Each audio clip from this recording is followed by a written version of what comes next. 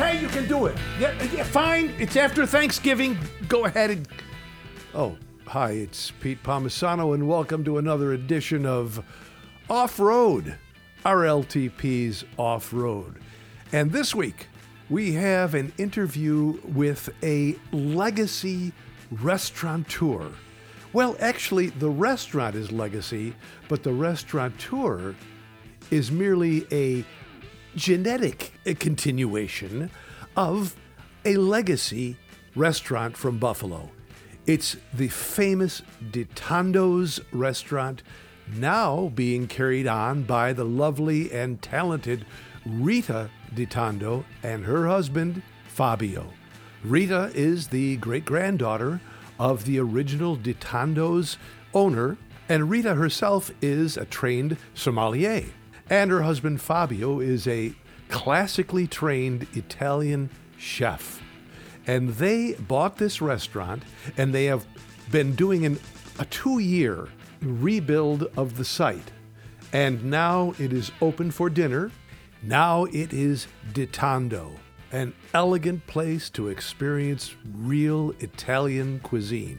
And since it's a Buffalo mainstay, or was for a long, long time, and they've brought it back, we thought it would be a nice thing to talk to them and see what's new, see what's happening at the new Ditando.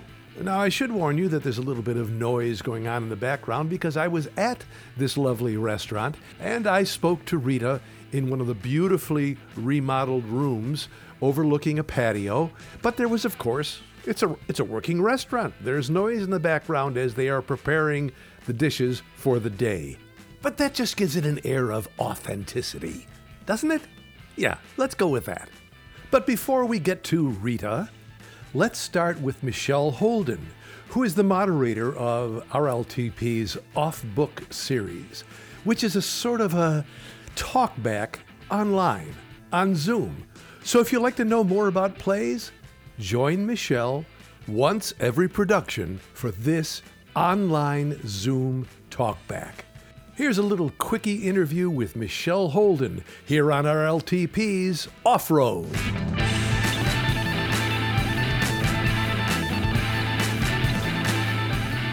I think it's really important that people get to meet you. And so let's introduce you. You are Michelle Holden, but tell us a little bit about yourself. Who are you? Where'd you come from? What do you do? And then we'll get into what Off-Book is. Sure. Well, I'm actually Buffalo born and bred. So I grew up in the northern suburbs of Buffalo and then went off to school. So Notre Dame for a little while, studied both English literature and vocal performance with the intent on doing both in life. Went for a short jaunt to Austria to do some singing and then came back and just wanted to be home in Buffalo.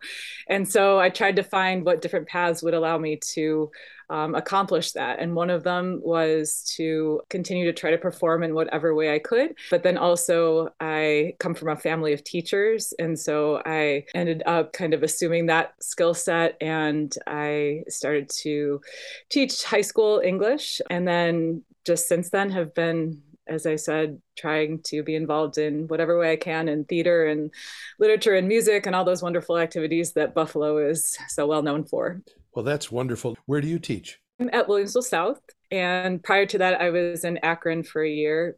But yeah, that's been my home for a number of years now. And it's a great place to be. So you are also the moderator of Off-Book. So you and I share a preposition, I guess. This is Off-Road. You're doing Off-Book. Explain to everybody what Off-Book is, and let's see if we can't drum up some business. Sure. So Off-Book is a term that actors often use to denote having memorized the script and they're ready to make magic with their fellow actors. And we use that term in the same way, in the sense that we use the script as a launching off point for discussion with not only actors who are in a production, but also people who are backstage kind of performing the magic, whether it be sound design or set design or costume design. And we use all of those kind of jumping off points. Exactly. Input into the productions to kind of talk about, well, what is this play about? And I think what's really neat about Off-Book is, you know, I'm sort of a backstage junkie. I love going to talkbacks and, you know, different tours of costumes and things like that. But what I realized in some of those is that sometimes you'll go to see a play And then immediately after, you're talking about it. And I feel like sometimes audiences, at least for myself, you need that time to let things percolate. So you go to a play like Guards at the Taj and you think, oh my gosh, let me think about this. What does it mean? And what Off Book sort of allows for is you go to see the play, and then later on during the week, or maybe a few weeks later, you can hop on Zoom and you can say, okay, well, I've had time to think about this and let it kind of percolate, and what rises to the surface and what lines do I still remember and what images are still sticking in my head. And at that point, the way the Off Book is set up is that I introduce two guests, usually every week that we do it. One is kind of a production staff member and one is an actor. And I start by asking moderated questions to kind of get the ball rolling. I ask them to introduce themselves. So that also allows the audience to kind of get back into the mind frame of the play. And while that's happening, they have an opportunity to type in the chat any questions or comments that they have, that then towards the end of our conversation, I ask, and it offers people kind of a low stakes opportunity to get their thoughts out there, but also to engage in a way that I think is really interesting, because often our guests interact in interesting ways. So for instance, when we did Hand to God, we had Dan Ertz and then Adam, who created the puppets. And one of our big questions was, well, the chicken and the egg question, which comes first? Is it that there's a puppet created and the actor bases kind of his interpretation off what that looks like, or vice versa? So that's sort of the fun of having a production staff member and also an actor, is that you get kind of that interaction of, well, how do they work together as well? And that's, I think, one of the things I really enjoy about doing it. That's a great explanation of what it is, but we did bury the lead here in that we did not even tell people that it's an online discussion, Zoom discussion group that anyone can join. Correct me if I'm wrong on this, by the way. Let's just briefly talk about the mechanics of it. How do you join? It's through Zoom, so anyone with a computer or a phone or a smartphone can join in, and it happens, what, 3 or 4 times a year, one for each show? Fill in the blanks for me. Sure. Yes, anyone who is an audience member, it's free to join. And the way to find it is through the Road Less Traveled website. And if they follow to the Off Book link on the Road Less Traveled website, they'll see that right there embedded is a Sign Up Genius sheet. And in that Sign Up Genius sheet, if they sign up to attend, there's a link right there to the Zoom. So it's easy to find. And yes, essentially anyone who has a phone, a computer, any sort of device that can go online, even if you don't know how to work the video or if you're not sure how the audio works, you can absolutely join and listen in. You don't have to participate, but it's as easy as sort of a click of a button. And from there, yes, every time that there's a production with Road Less Traveled, usually I think we're scheduling them about 3 or 4 weeks into the run, so people have a chance to see the show and then discuss. And or if they want a little preview of some of the things that might happen in the show, they have a chance to come and sit in and hear from actors and production staff, and then maybe look for those things when they go to a production as well. So it's been happening in the last few iterations on Wednesday nights at around 7 p.m. Lasts about 45 minutes, sometimes an hour if people have lots of questions. And what's nice about it, like you said, is you can attend from the comfort of your own home. So you can kind of sit back and listen or interact as much as you like, which I think is one of the benefits too. So if you don't have a lot of questions to ask, we still welcome people to come, because I think you'll get a good conversation out of it. So correct me if I'm wrong. If I join, I can click on, I don't even have to, you don't even have to turn your camera on.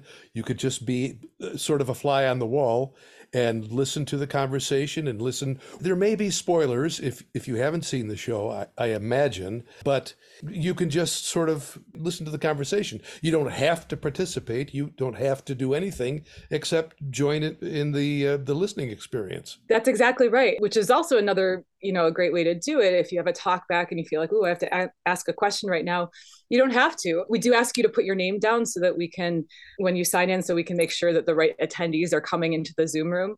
Mm-hmm. Beyond that, you can keep your camera off.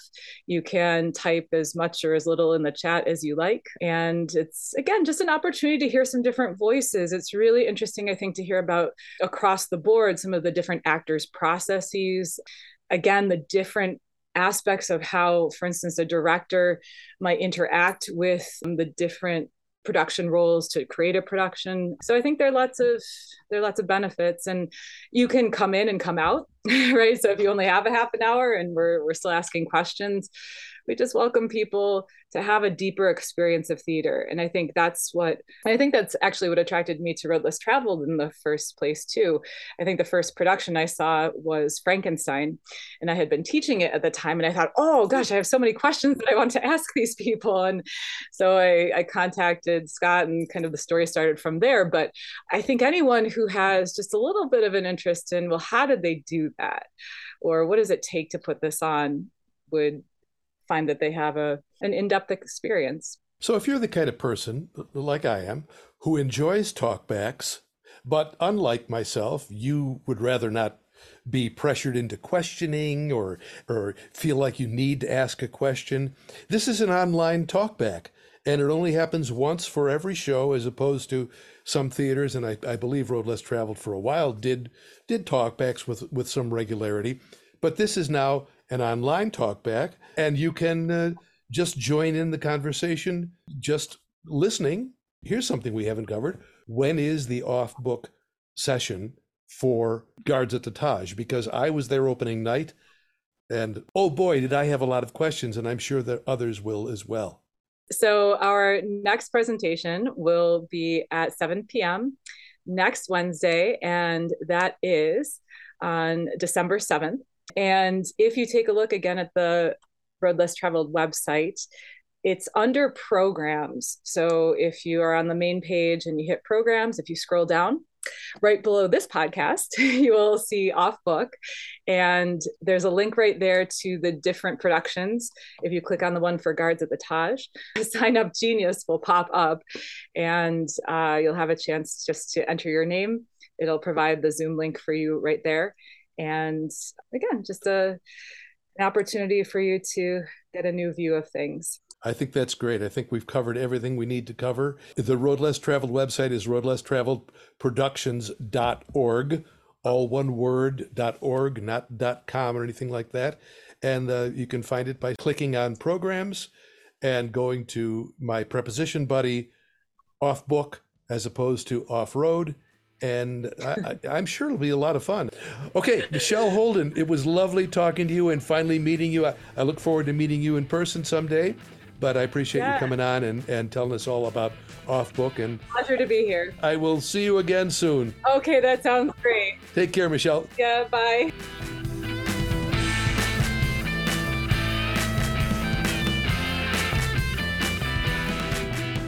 That's Michelle Holden from Off Book. Check it out. And now, without further ado, from the new restaurant, Ditando, to tell us all about why she left Buffalo, why she came back to Buffalo, and why she now owns the hottest restaurant in town. This is Rita Ditando herself.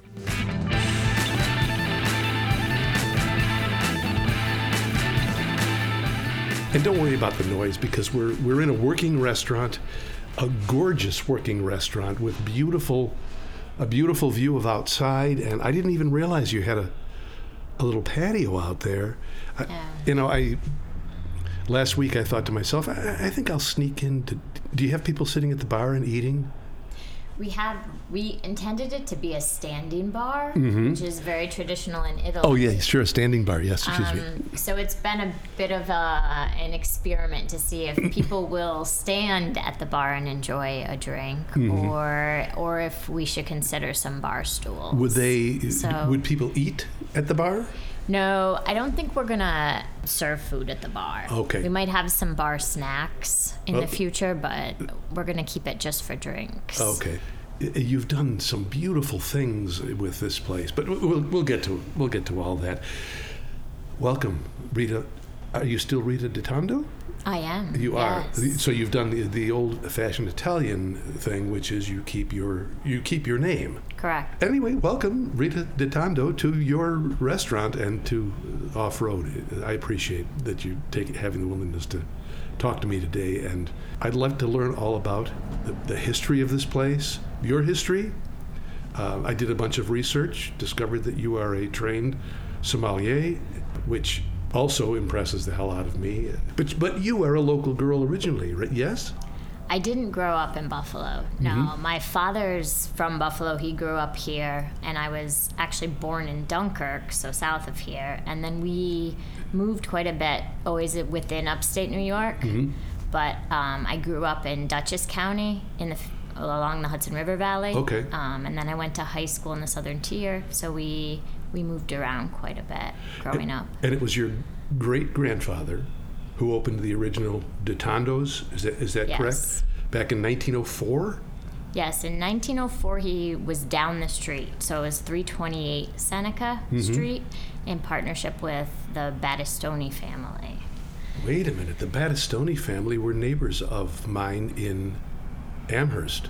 They lived a block down the street. Were they the ones who did weren't they into the meats and cheeses and pepperonis and those sort of things? Yes, I don't know exactly. I'm not sure what branch of the family, but you can see in the old photo up front that it says Ditando and Battistoni on the window of the original location. Oh. Right, which was right down the street. So I did do some research about you. You went to UB, yes? I did. You did. And but your degree there had nothing to do with restauranting. No, I had a degree in economics. And then after UB, I moved to Boston for about a year. But I had done a study abroad program in Italy. Okay. So I had spent 6 months at La Sapienza, which is a large university in Rome. And I wanted to go back. So after about a year in Boston, I found my way back to Italy through an ESL program. Yes. So I became a teacher and got a job in Calabria. And this has to do with your minor in Italian? Well, sort of, yes. I mean, I had always wanted to go to Italy. Even in high school, I wanted to do a study abroad, but it didn't happen. And so it was one of my goals going into my undergrad that I was going to do a semester in Italy. Yeah. Oh. So my daughter went to Italy when she was in high school. Okay. And when she came back to Buffalo, she was just in tears, and I thought, she's so happy to be home. But you know that wasn't she was in tears because she was here instead of there. And you fall in love with it. You just fall in love with it. So you were also there training at the university there at some point at Piedmont, right? Gastronomic sciences, but was that before or that after? Was later. That was later on. Okay, so then this time you were just serving as a teacher? Yeah. Well, I needed to find a way to get back to Italy and be able to stay there. So that ended up being, my way back. So I taught for a little over a year. And then from there, I kind of went back and forth a little bit between New York City, where I worked, and then Italy, and until I eventually applied and got into a master's program at the University of Gastronomic Sciences. So, at what point did you suddenly just take up an interest in, well, not just wine, but gastronomic sciences that has nothing to do with economics? Well, maybe it does have something to do with economics. I don't really know. But all of a sudden you take a turn to food, really. Am I wrong about that? And was there something that, or was it just all the great food you were eating there and you just said, I'd like to learn more about this? Well, the food part was always kind of there. The economics degree was by default. I had no idea what I wanted to do, and I was really good at economics, so they told me I had to declare a major, and economics it was. Fortunately, economics is relevant to so many different things that it's proved useful. But food, I worked in my first restaurant when I was 16. It was a pizzeria, and I worked in restaurants all through college, every summer. One of my first restaurant jobs in Buffalo was at Hutch's when I was at UB. Sure. Right. Yeah, and none of these had anything to do with the original Ditando's. No, I worked here on Friday nights. You did? At the old Ditando's. And then during the summers, while I was doing my undergrad. So I was definitely here and part of it. Yeah. Did you have siblings who also were part of the working group of people at Ditando's? So I have a brother, a younger brother, and he never worked at Ditando's. he doesn't have strong ties to the restaurant industry. He did work in hospitality for a little bit, and he's definitely a people person by nature. So we all kind of have some hospitality roots, I think. Sure you do. Yeah. So now you're taking up the gastronomic sciences in Piedmont, in Italy, and how does that go? Well, it was great. It was a wonderful program to kind of pull together lots of different interests. It focused on history, anthropology, production methods for, the main European products, so olive oil, wine, tomatoes, everything kind of that falls under that Mediterranean umbrella. It was a good place to bring together lots of different pieces of knowledge, chemistry, and then the one part of that whole program that really stuck out to me was the focus on wine. So that's when I got really serious about working in the wine industry. I had worked in restaurants with strong wine programs. I'd worked at Tribeca Grill in New York. They have a really great wine program, and we had a really great somm team there. So I had started to learn, but at the University of Gastronomic Sciences is when it really kind of came together, and I was like, okay, I want to focus on wine. How interesting. And the degree is a master's in gastronomic. What is the actual degree called? So we were the first year they had the program, and it was still in Italian at the time. Now they've kind of transferred all their master's programs to English. I believe they called it a master's in gastronomic sciences. Again, it has a pretty vague. They were figuring it out, and so were we. Oh, I see. They were figuring out what actually the content would be. So, was it the first or second year that they were offering this particular degree? First year. We were the first class. I mean, it's a great program still. We traveled all over Europe, so primarily Spain, France, and Italy, visiting producers, seeing how things were made. So we got to see, all the production steps in making prosciutto, making pasta, secca, mozzarella, wine. None of this has anything to do with actually the business aspect of it. It's all about the food itself, food and drink, the knowledge of what goes into all of these different mortadella and the pepperoni and all of those things. You were learning all of that. The stories, the history behind it, the quality analysis. So we learned how to taste olive oils and be able to decipher defects. And so it's been really great in helping us, as a restaurant, be able to select the best products possible, Did it turn out to be better than you expected? Because you go in there and you have a rough idea of what you want to study, and they have a rough idea of what they want to teach. Did it turn out to be even more enlightening and more fascinating? Because to me, that sounds fascinating, and I know nothing about any of that.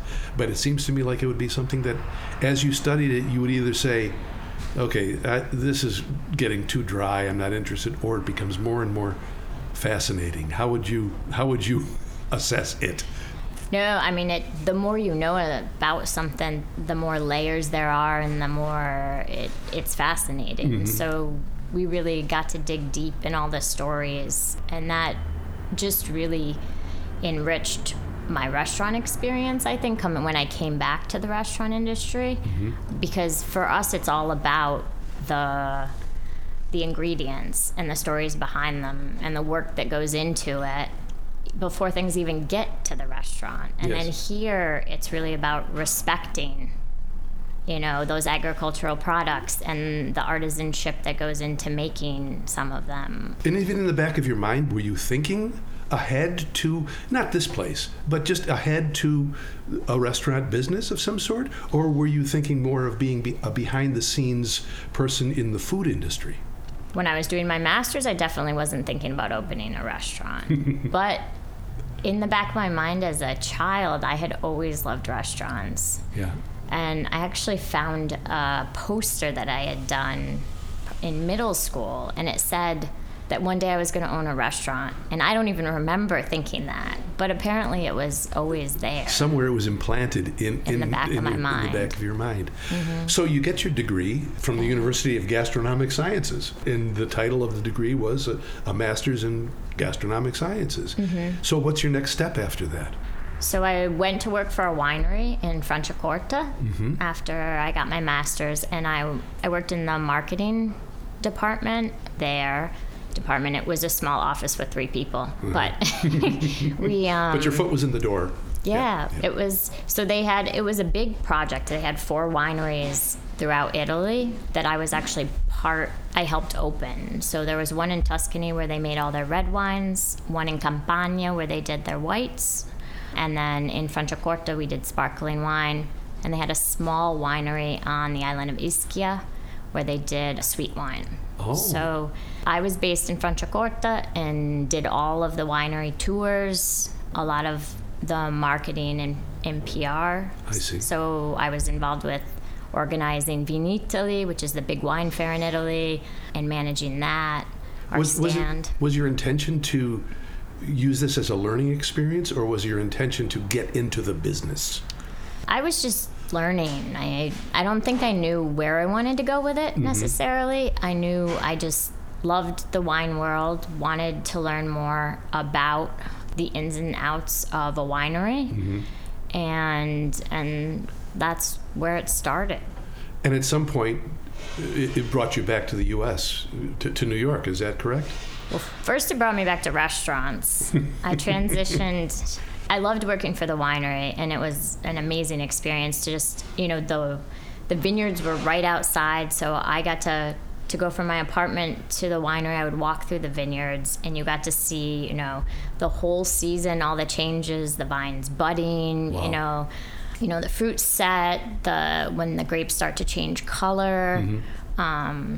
I got to prune, I got to see the whole harvest, I got to see all the things that wineries don't talk about or don't want to.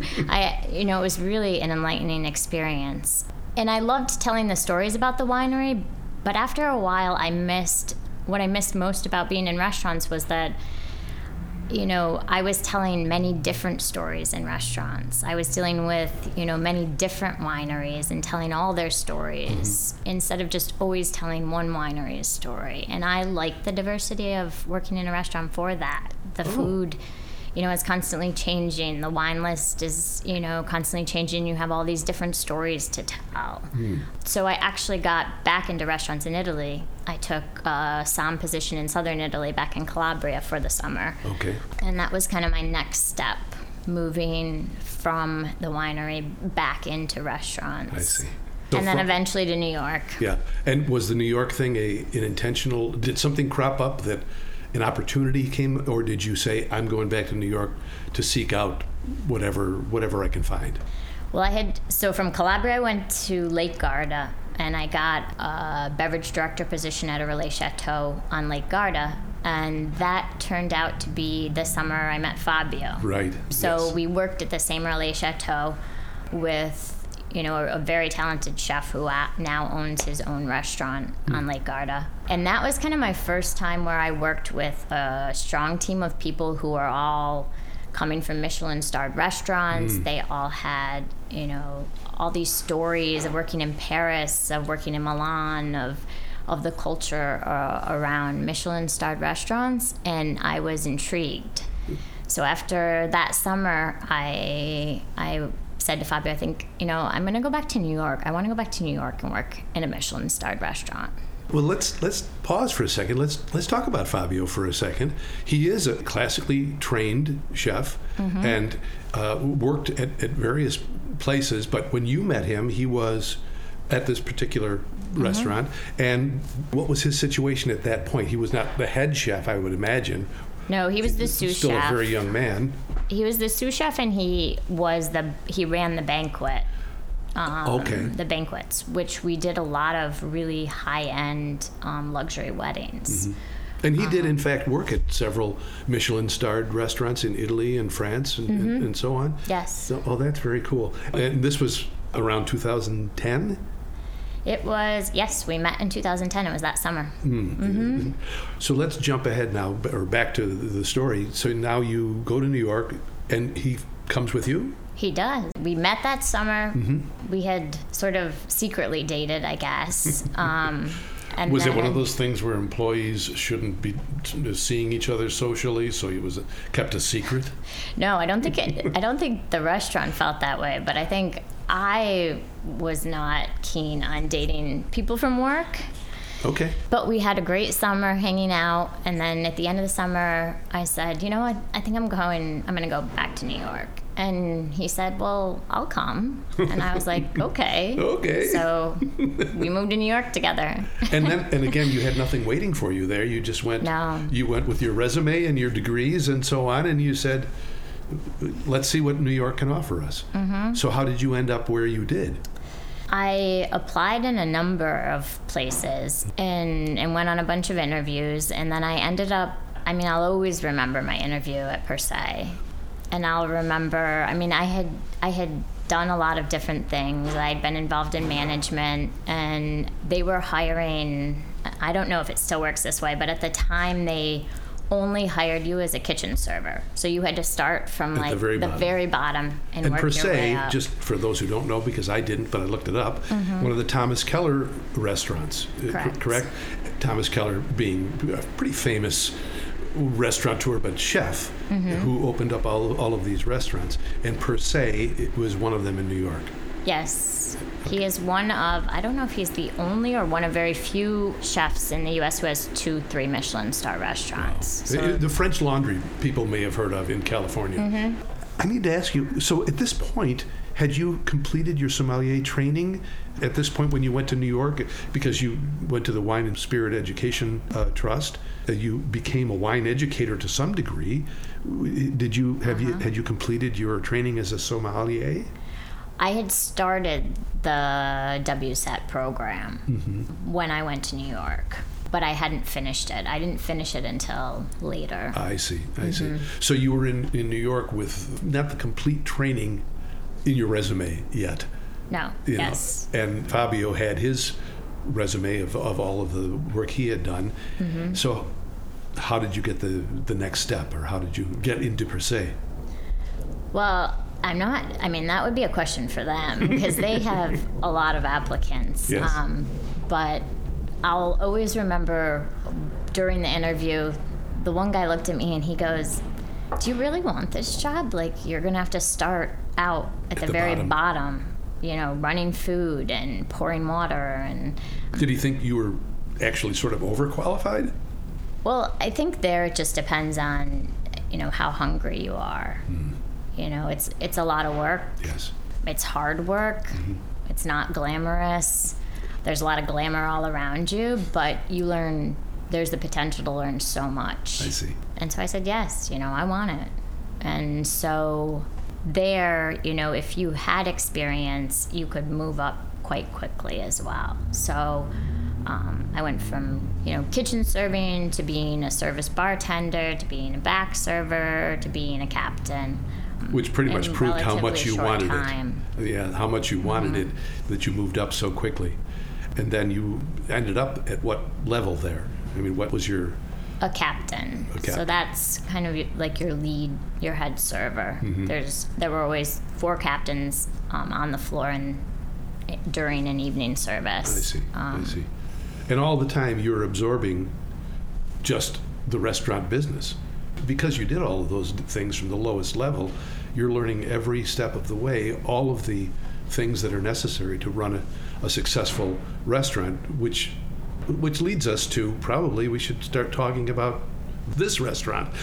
But were there any other steps along the way? Because at some point you made the decision to come back here. But did you move on from Per Se to other things? And when did the sommelier training culminate? Yeah, so from Per Se, Fabio was at Gramercy Tavern, I was at Per Se in New York. Gramercy Tavern, another hugely successful and famous restaurant. Yes, I'm sorry. Yeah. No, he was working with Michael Anthony there, who anyone who's familiar with Union Square Hospitality Group, he's a really amazing guy and chef. Yeah.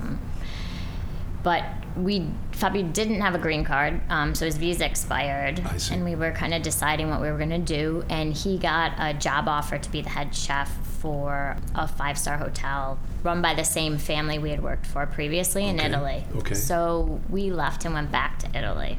Oh.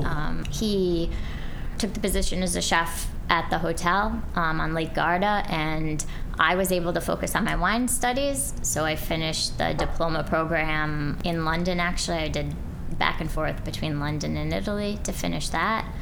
And we spent a few years in Italy. This sounds wonderful.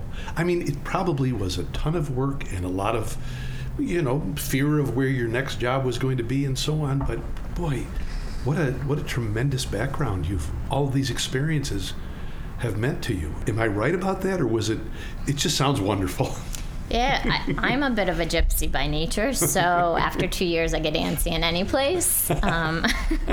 So it's a lifestyle that I loved. I think if you asked Fabio, he would say he'd never moved so much in his entire life until he met me. But and he would prefer to just be settled somewhere and I think we had a lot of fun moving around. Sure.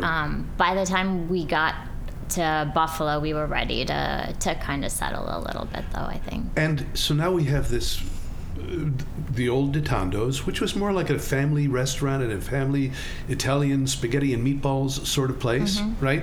And had been running for 114 years, and they finally called it quits. They retired. Yeah, it was because it had been run by the great-grandfather and then the grandfather. It had come down through the family for all that time, and as you said, they were retired. Had there been any other, that you know of, any other interruptions where they shut down for a few years and then reopened, or had it been a steady 114 years of serving this community? No, so the history is a little gray, but it would appear that in the move, so they opened down the street in 1904 at 328. And then at some point in the 30s, during the Great Depression, that location either closed or my great-grandfather just was no longer a partner. I'm not sure what happened there. But he moved into this location in the 30s. So there was a slight pause, I imagine, between the move from there to here. Yeah, I would imagine. Some of the stories go that he lost everything in the Great Depression and then restarted here a few years later. But I don't have any really I thought there was a rumor, because when it was becoming clear that they might shut down, there was, of course, I don't know if you were around at that point, but there was a bit of an outcry, like, oh no, we can't lose Di Tondo's. It was a big deal at some point, and I don't know if there was an attempt to try to keep it open, or maybe somebody would buy the restaurant and keep the family name or whatever. I don't remember that exactly, but ultimately they did shut down in 2018. Yes. Right? And so where are you in 2018? We are in Seattle. Seattle? Poor Fabio. The poor man. How did that? What's going on in Seattle? Well, we went from Italy to Seattle. Yeah, that's a hop and a jump. I have an uncle in Seattle who I'm very close with, and we were thinking about moving back to the U.S. We had taken a trip out west and really loved it, and decided, well, we're going to try out the West Coast. So we were in Seattle actually looking for restaurant spaces with the intention of opening a restaurant there. But we had been there a few years and we hadn't found the right space yet when this place came up on the market in Buffalo. And who contacted you and said, hey, there's a spot right here? I assume it must have been family. Yeah, I can't even remember who was the first one to let me know. Because your dad ultimately became involved. The lovely gentleman I just met a few minutes ago. I dragged him in. Well, for a brief moment I said, I should have him sit down too. I bet he's got some stories. But so somebody contacted you and said, there's a spot right here at, quote, the old Di Tondo's. And so what were your thoughts then, and what were your intentions? Let's go look at it? Well, I had always kind of wondered. I'd been in the restaurant industry for a long time. And you had worked here when you were, what, 16, 17 years old? Yeah. Yeah. I had worked here. I had been here. When we would come back to Buffalo, we would come and visit. Fabio had been here. It was in the back of my mind. And so when it came up for sale, we talked about it, and we came back to Buffalo and did look at it and talk to family. And then we just decided that we were going to do it. It just felt like what was missing for us in Seattle was the feeling, a place that felt like it had roots, it had history, it had a story. Yeah. That's so important to us and, to Italians, as a culture. Oh, I know. But when you walked in the door, tell me, try to be honest. Did you walk in the door and say, "Oh my God, we could do wonders with this," or did you walk in the door and think, "Oh my God, this place needs some work," because it had been operating as a restaurant for all those years, and you know how things are. If it ain't broke, don't fix it. Yeah. There was no reason. So did you feel right away that there was potential here, or did you say there's potential, but it's too much? Well, now I would say there's potential, but it's too much. But at the time, you weren't. Well, I didn't know enough about renovation projects, old buildings, and construction. I got a crash course in that really fast. But that's everyone says. If I had known, I wouldn't have thrown myself into it wholeheartedly. Yes. There were many large obstacles, but in my little bit of ignorance about renovating, 100-plus-year-old buildings, sure. I was like, oh yeah, we can do this. And so we did. And did you have to do, and don't get into details here because I really don't want you to get into it, but were there things like electrical things had to be changed and plumbing things had to be changed and codes that had been not ignored but had been changed through the years, and now we have to bring this up to code and that up to code? Were those things weighing on the over, because you've obviously sort of redesigned it as well, but behind the scenes, behind the walls and so on, was there a lot of utility sort of stuff that had to take place that you thought, oh, well, that's an expense we didn't count on? Yeah, we found a lot of surprises.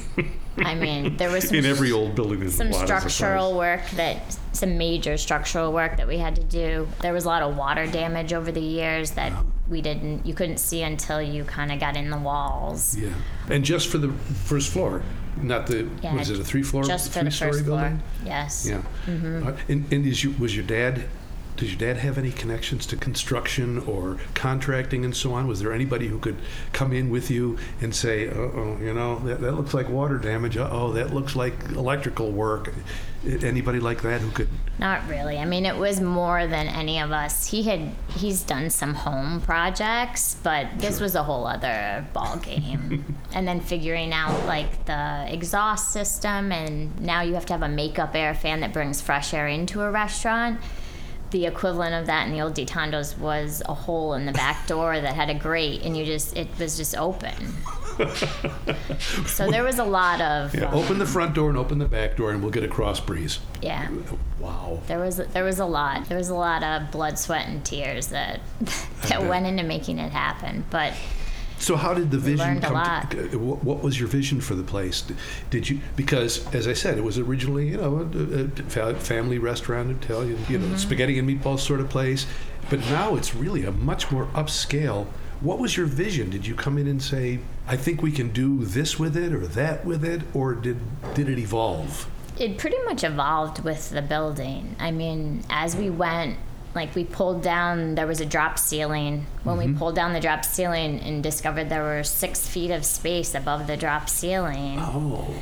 And then we could see the old facade, the top windows that were all boarded over, and the sign was covering them outside. So then I found an old picture from the early 1900s that showed the facade. Oh. And so we were able to kind of just restore it to basically as similar to the photo as we could. I see. And we found the old cast iron columns buried in the wall, the decorative columns that you'll see in the dining room. Yes, they're probably buried underneath plastered something or other. Yeah, we just tried to respect the building while making it, kind of giving it a clean slate that could be timeless. We wanted something that, we weren't going to have to redecorate in 5 years. Yeah. Like, really just create a timeless space that respected the history of the building and was efficient for operating a restaurant. I see. So little things, just like the bar is the original bar.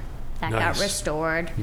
The original plaster on the wall, we ended up leaving a piece of Parts it. of it, yeah. And beneath it is the brick, Yes. right? And is this place that we're sitting in right now, was this enclosed at the time? This, I assume, was the outside of the building at one It point. was. This brick behind There was a me. building here. Where we're sitting, there was a building at one point. Oh, There were several row houses that filled this space here. I see. But this was an outdoor patio. I think they enclosed it in the 80s. I see. So it's been a while. But it's since been remodeled. I mean, there couldn't have been all this beautiful glass that I'm looking in the at old now. Ditandos? Yeah. Yeah. I mean, this room we did very little to. It Really? got some paint, some white paint, and a new floor. And other than that, it's exactly what it was. No kidding, because it looks modern. I mean, it looks like it was something that you designed and said, let's do this and let's do that and let's do this, but it doesn't smack of old-fashionedness, and yet Yeah. it looks very traditional and yet up to date, modern. Very clean, very well designed. I thought this was something that you added on to the original No, brick this building. has been here for 40 years probably, this room. And the outer patio there, it's not being used now, obviously, but was that an addition of yours, or was that also? That was there. I mean, we've was. done some landscaping, but the patio was there. They used to do beautiful parties outside Wow. at the old Ditandos. It's always been a space where a lot of memories were made outside during the summer months. I'm sure it was, because this was, it was a neighborhood restaurant that I'm sure everybody around here has a memory of Ditandos. And eventually we'll have one of Ditando as well. So now, what about the kitchen? Did you go in there and say, oh my God, everything's from 100 years ago, we've got to pull all this out? And Fabio was thinking, yikes. Yeah, well, we made it a little bit bigger. I mean, we cleaned it up. We kept as much equipment as we could. So actually, the old stove that's in there now is the old stove from Ditandos. No kidding. We cleaned it up. It's a little small for us, but we've been using it until we can kind of move into something I see. newer.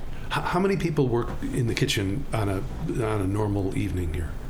So 2 line cooks and Fabio. Okay. And then we have a dishwasher in the back. Okay, so that because you'd need the extra room for that, they probably didn't have that many people working in the original Ditandos. Well, they were busy. Like Yeah, on a that's Friday true. night, there were I don't remember exactly how many people they had in the kitchen. That was a while ago that I was working Now that here. I think of it, it was probably dumb to say that because the But- place was hopping. But they had a good crew back there. Yeah. Who is actually running it when it was finally closed down, the original? My second cousin and her husband. I see. So Rosemary and Al Roloff. Okay. And they were the ones who just said, we're tired, that's enough. Yeah, I think they were ready to retire, I think. And your dad told me that, so he owns the building, Yes. and you run the restaurant. What's your actual title? Runner of the restaurant. Jack of all trades. Absolutely. My title is co-founder and sommelier. So And Fabio Designs, I'll tell you, my biggest disappointment, because I knew you started by opening in last January. It was open just for lunches. we did a year of lunch. Was that because of COVID, or was that because you're just getting your feet underneath you and trying to get a feel for the place? Well, it was mostly because Ditandos was known for their lunch Monday through Friday, and we really wanted to carry on that tradition. I see. So we opened in October 2021. Yes. And we did lunches for a year, and it was great. But we had always planned on adding on dinner, and we came to the realization at a certain point that we had to do one or the other. that doing both was just not feasible. I see. Right now, for a series of reasons. Oh, sure.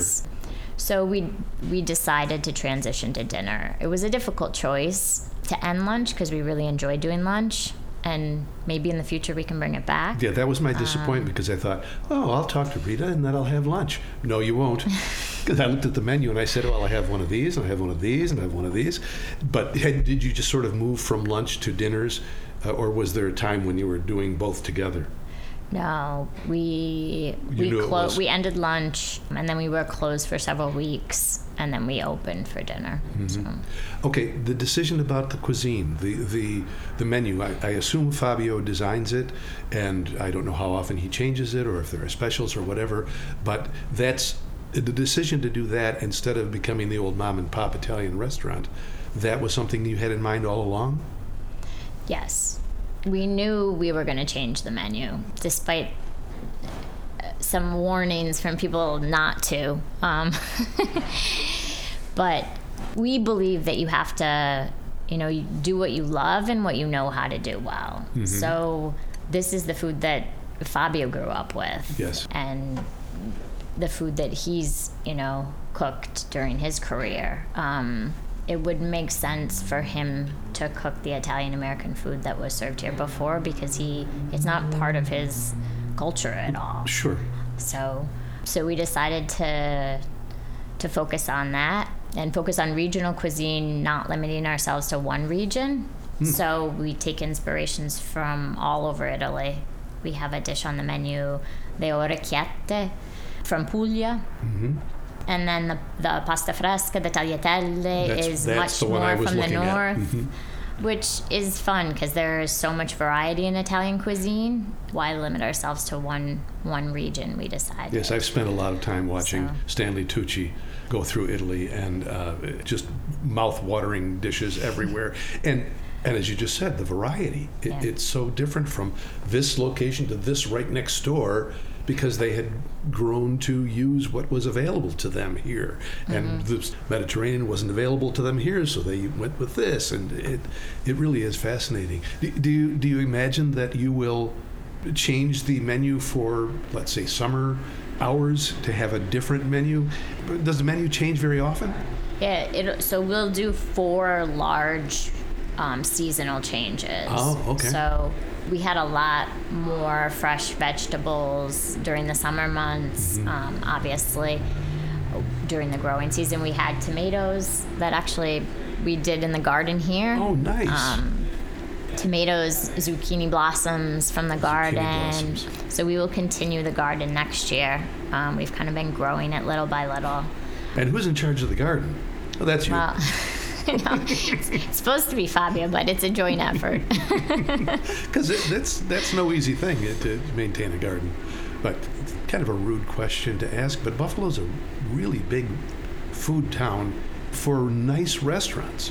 So you are coming into you're not competing with Denny's or you're competing with a lot of, like you mentioned, I think earlier, Hutch's and places like that. This is the type of cuisine that you have chosen. So doesn't that make you a little bit nervous to have stepped into this, I guess, competition? Nervous? No. People warned you to stick with spaghetti and meatballs, and you said, no, we're going to do something more elegant. Well, I think what we offer is different enough from what many other restaurants are offering, that it's a unique experience, even among the fine dining restaurants in Buffalo. And well, how would you describe yourself as a unique experience? What makes it a unique experience?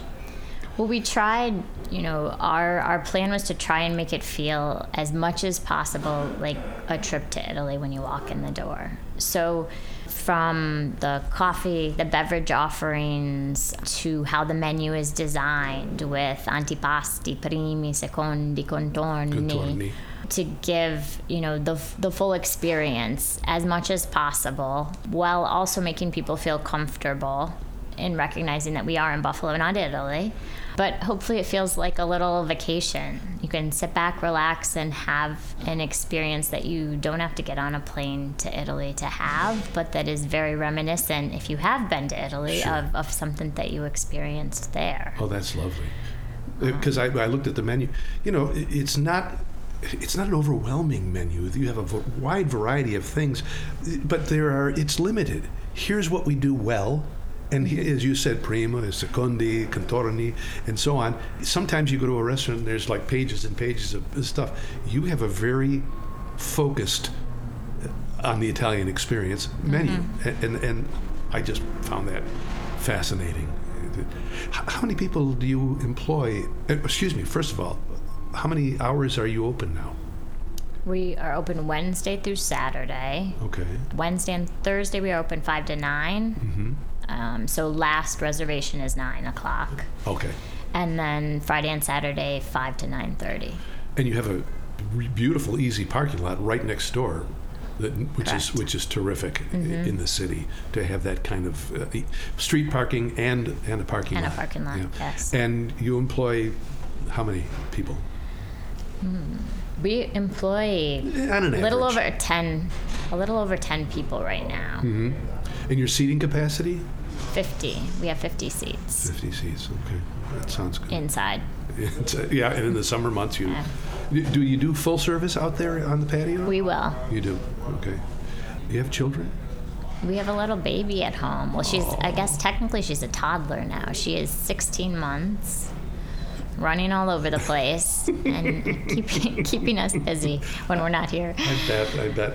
You have family here who can help, though, I hope. My parents have been a big help. Yes, I'm my sure- mom. I'm sure My they- mom is actually picking her up at daycare today. So And so you haven't trained your daughter yet on the business aspects of the restaurant? Not yet. no, but she likes to come here and get into trouble. So she's well on her way. Well, and there's probably not much that she can do to avoid.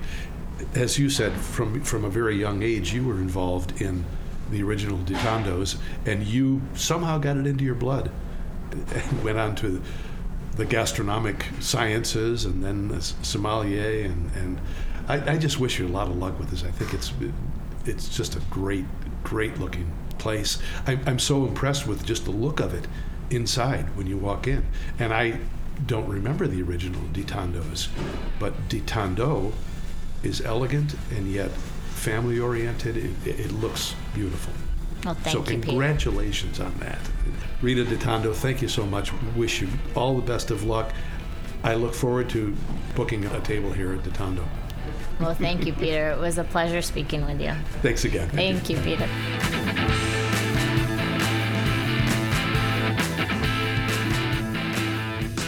Yes, that's the point. First the pumpkin, then the pumpkin spice, and then the turkey, and then, of course, Christmas.